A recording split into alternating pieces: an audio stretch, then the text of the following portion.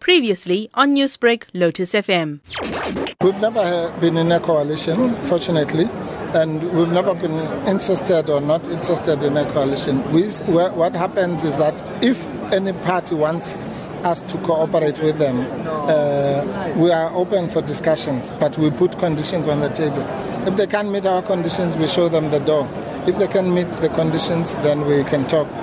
In the last round, in 2016, both the ANC and the DA were unable to meet our conditions, and therefore we had to make our own mind as to how do we play in that space. And we ended up with a situation where we did not have a coalition, but we voted to support DA mayors with the view that we could withdraw that support at particular times, number one. Number two, to leverage our power to benefit the people, as we did in Johannesburg, by insisting that they should insource security guards and cleaners and so on. Yeah. So plan A, we want people who will meet our demands.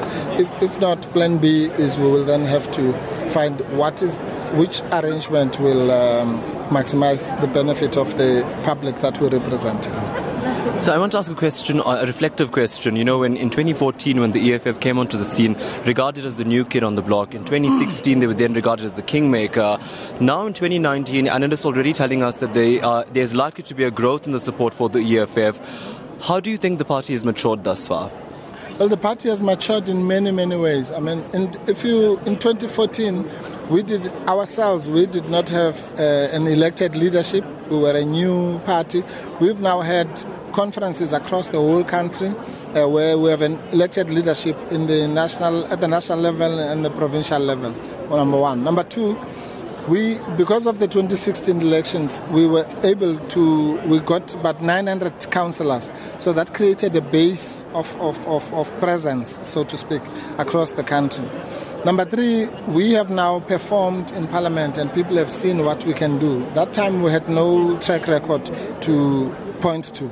So now people are able to say, this is what I expect from the EFF. And therefore, the endorsement that we get, growth, means that at least our supporters are happy with our performance and that we have grown from that as well.